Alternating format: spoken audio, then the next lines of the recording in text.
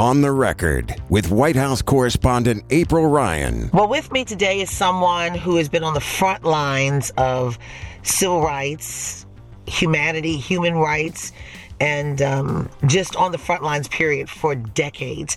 I'm speaking of none other than the Reverend Al Sharpton. Reverend Al, thank you for joining me with On the Record with April Ryan. Thank you so much. Well, thank you. Honored to be on the record with nobody better than April Ryan.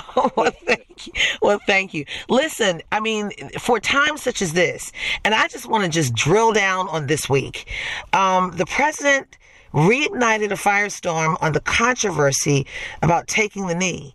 He talked about it at NASCAR, basically saying that this NASCAR crowd, he sure will stand for the national anthem. Reverend Al, what do you think that is all about? Well, I think obviously the president is obsessed with race, and he brings it up even when it is not something that is the calendar item that he's dealing with. First of all, let's remember that the team that won the NBA runoffs last season with Steph Curry and them wouldn't go to the White House. He brings NASCAR, which is identified with his base, to the White House and honors them. And then he couldn't resist taking a shot at the knee-ins and protests that Colin Kaepernick had inspired. It sends all kinds of signals to his base, but it also shows his subliminal thought that he cannot resist taking any shot at black protests around legitimate issues, such as police misconduct, because that is what the knee-ins were all about. And I think that it is offensive to all Americans, particularly black Americans, but all Americans, because why would you use a celebratory occasion for something that you're honoring the champions of NASCAR to take a shot at others that have stood up in a legitimate protest about a legitimate concern? We are right now in this country in the midst of what has happened in two incidents. For example, at the restaurants, Waffle Houses, one in Mobile, Alabama, with the case of Clemens, Shakita Clemens, who I went down and rallied with on her behalf, where she was dragged and had her breast exposed by police for no reason that the police even were called. And then the case of Hall in Warsaw, North Carolina. In the midst of this, he is trying to ridicule a protest that clearly is alive. We don't have to go back to the incidents of the last 3 or 4 years. We have incidents right now with police, which is why people are taking a knee in. Well, Reverend Al, and there's still some cases that are still on the table, particularly as it relates to the Department of Justice. We know Gwen Carr is still looking for justice for her son, even though that wasn't a police-involved shooting. That was a choking death that was caught on videotape. Eric Garner said, "I can't breathe," 11 times, and he died on the scene. I mean, what happens when the narrative is stolen by the President of the United States? It originally came out to be a way of saying, look, let's focus attention on this. It wasn't meant to disrespect our military. It wasn't meant to disrespect the country. It was meant to help form a more perfect union, being part of We the People. Am I correct? That is correct. And when you look at the fact, and you know, we were very much involved and still are with the Ghana case, the Kilco case you cited, and the Department of Justice has not come back at all with a decision 4 years later. And there's been any number of reports that the people investigating the case said charge the police. They can't get the agreement from Washington since Attorney General Sessions has come in, appointed by President Trump. And when civil rights leadership met with Sessions, he would not commit. When you look at that, and you also add to that, the president saying that to policemen, to law enforcement, when he came to speak to them in Long Island, New York, that when you arrest people, don't be gentle, don't put their heads down, don't be so kind to them when you're arresting them. He's almost supporting aggressive, if not illegal, policing, and his administration has demonstrated that. And I think today's Barb was indicative of that. Well, Reverend Al, I want to ask you this. I mean, we NFL players, many of those who are stellar athletes at the top of their game in sports are making a lot of money. And the problem is when they go out, there are several problems. But when they go out, people are like, oh, that doesn't affect you. But people don't realize no matter what your title is, you're still black, and people don't see what you are. They see your race when you're just being black. But here's the question I want to ask you.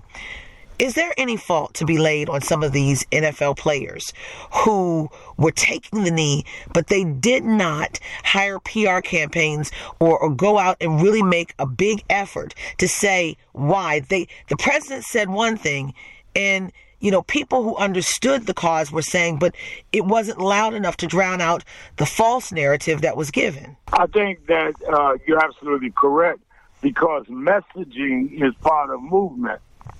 People are critical of those of us that have been high profile in the civil and human rights movement, not understanding that if you don't have your narrative out there, your issue cannot be solved unless you make it public.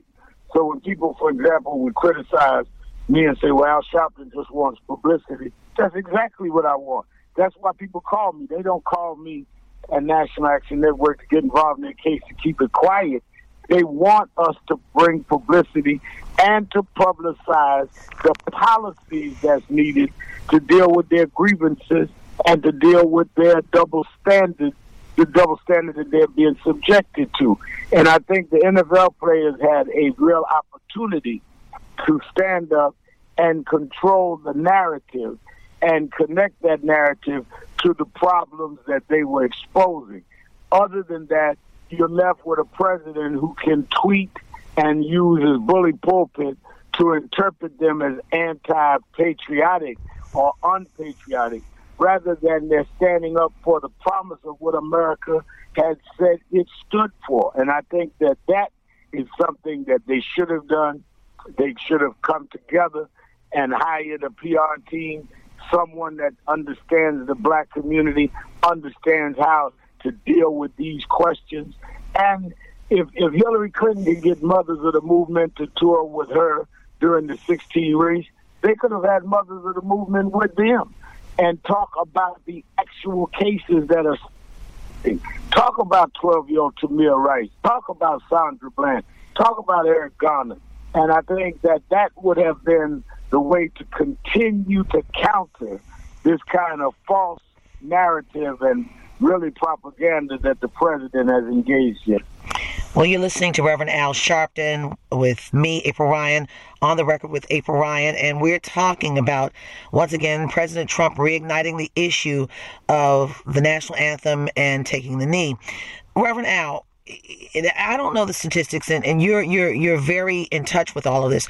What does it look like in America, if you can give me numbers, what have you, with this national anthem issue? Because I understand this really resonates with the president's base, this certain base that looks at race in a different prism than we do. What is it that you're hearing or seeing, black versus white as it relates to this taking the knee issue? I think that whites have, in many regards, enough whites that are really solidly behind the president who he's praying to.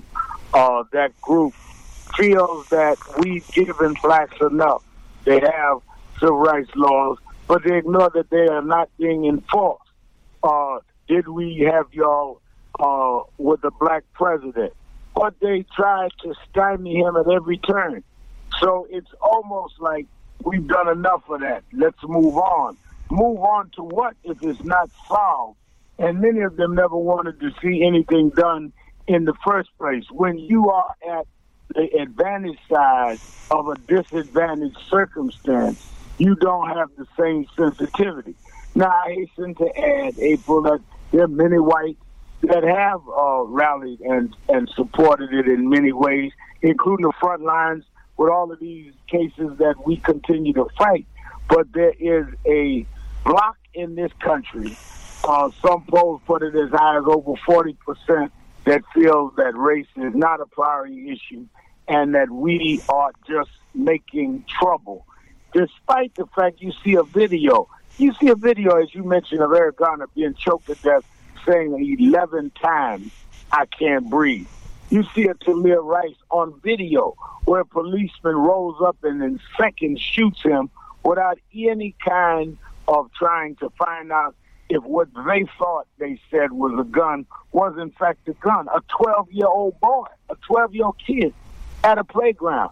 So I think that there are some that don't want to see reality, and they have a president that has dangerously put a presidential stamp on it. It's one thing when we were fighting 6 years ago, those in Sanford, Florida, around Trayvon, that we are looking at the situation and dealing with a guy who wasn't even law enforcement. It's another when people have a presidential seal, a White House verbal as well as cosmetic and optical support for their being dealing with any of these matters as a just matter, and then bringing it back today, continuing to mock those that dare raise an issue of protest. What's Colin Kaepernick saying about this? Just all of this. I mean, he's not doing interviews. What is he saying about this? I mean, I've not spoken with him, but I do not know what he's saying. I'm glad that he has not backed down, but he must be looking at this, knowing that what you and I and any fair-minded American would know is that there's legitimacy to what he started, and that he must have the faith that in the end he will be vindicated. The whole world is looking at this kind of behavior, and whether it is racism in terms of blacks, or whether it is homophobia with the LGBTQ community, whether it is gender or bias with women, this president has come down on the wrong side of all of these issues with all of these Americans. And it is frightening to think of the damage he can do by appointing federal judges that will have, in many cases, permanent seats there. They serve for life. Supreme Court justices, he's already appointed one, a seat they hijacked from the appointment of President Trump. People should not get so caught up in the day-to-day drama of the investigations to not realize that he is effectively restructuring government by putting in young, far-right wingers that do not believe in an America that is inclusive and fair. And with that, I got two more questions. And we're in a time such as this. This is not normal. I don't care what side of the spectrum you're on. People will say on the right, this is what we wanted. We wanted to break the system. And the people on the left said, I've never seen anything like this, and we're going back. But either way, we know this is not the normal or the norm or the standard that this country has been dealing with, at least in the last, I would say, 20 years that I've been at the White House. But I want to ask you something, and this is really, really important. President Trump, along with his son-in-law, Jared Kushner, are embarking on prison reform, pulling in black leaders, trying to gain their trust, and also talking about an urban agenda. How is Black America going to trust him when he's embarking on this and he comes back and does this for the NASCAR community or his base? Is there something that it doesn't connect? I mean, tell me what you think. It does not connect, and it is incongruous to say you're going to have prison reform. Leave sentencing out of it, which is the reason people are in prisons for so long. Take away the order by President Obama to end privatized federal jails. You reinstitute that where some of your supporters can make a business out of incarcerating people. And then that's not enough that you've done structural damage. You turn around and verbally mock us like you did today at the NASCAR meeting, and any number of tweets, any number of speeches that make people feel is unpatriotic to question law enforcement or question racism, and then turn around and say, we're being divisive. Reverend Al, my last question of you in our time, and I thank you so much for joining me. Reverend Al, you're a New Yorker, and so is President Donald John Trump. Has he invited you to sit and talk since that first time that he's reached out to you? And if you had a chance to talk to him right now, what would you say? Well, he called me, as you said, when he first got elected about a month in, and I told him the only way I would meet is if we could bring leaders of national civil rights groups, the same group that met with President Obama all the time, and what met with President Bush, who was a Republican, because I was not going to be part of a photo op. He did not want to do that. Then he sent Omarosa Manigault to our National Action Network convention, and she said I could arrange a private meeting. I don't want a private meeting. We're talking about public policy. I've known Donald Trump since I marched on him about the Central Park 5 case 30 years ago. He turned later and said he was a Democrat. He'd come to Democratic affairs. He even came to one or two National Action Network conventions. Then he went hard right, this whole birtherism movement. So I think that deep down inside, you must remember, yes, we're both from the same town, but from different parts of the town. He comes less than 2 miles away from Howard Beach, where I led demonstrations in the late 80s because a young black boy was killed for just being in the neighborhood. So people look at New York as one big cosmopolitan and don't realize that in his and my lifetime, and he's older than me, that there were sections of New York, if you were black, you'd be killed. He took our ads to execute 5 young men for rape of a white woman that ended up not being guilty. And even after that, say he had it wrong, say he went with the police narrative, he said, no, they're still guilty, and opposed the city of New York settling with them when the DNA established they were not the ones that did it. And they had a confessor in jail said he was the one whose DNA matched. So he has played this race card. He's played it in business. I don't know any black that was ever a major executive in the Trump organization as long as he was in business. I don't know black contractors that said he got to deal with them. He's dealt always one way, and he continues to do that. But the problem now is he has executive power, which is why people have to come out and vote. They have an opportunity in the midterm elections to cut him off in terms of the legislature, if the Congress and the Senate would be full of people that would check him and that would not let him just go unanswered.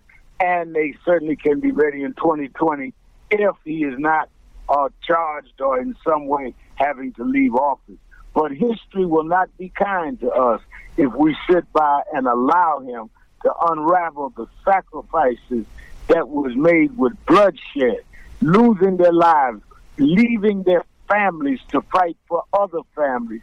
We should not go down in history as the generation that lost it all or even much of what was made and given to us by those that did it bathed in the blood of martyrs. And I said that was gonna be my last question, but I have one more question to ask you, and it's simple. The NAACP says that the intersection of power and prejudice equates to racism and a racist. Is this president a racist in your opinion? I had tried for a long time to refrain from calling names, but you can't assess that he's anything other than that. And the fact that he is not even ashamed of what he's done and what he has been called out on, only a racist would be comfortable with being labeled the way he is.